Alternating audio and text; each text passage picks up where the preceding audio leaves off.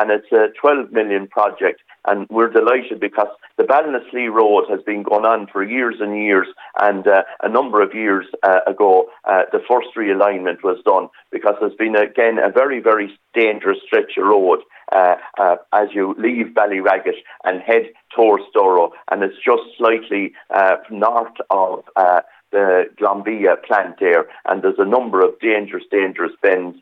It's been the subject of an archaeological dig, and there's been a lot of preparatory work going on over a number of years, but it's finally now that the contractors will be moving on site in the coming weeks.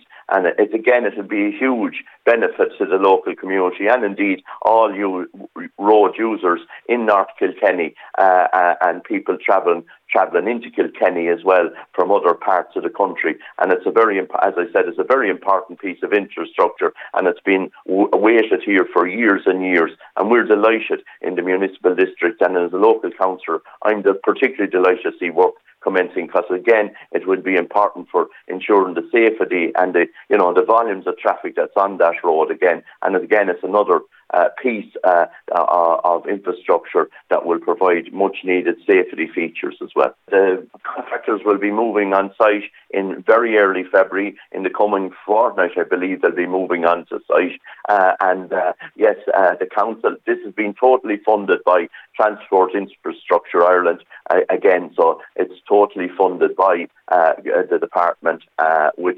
Transport Infrastructure Ireland, and it will be completed within a year. It's a 1-year project.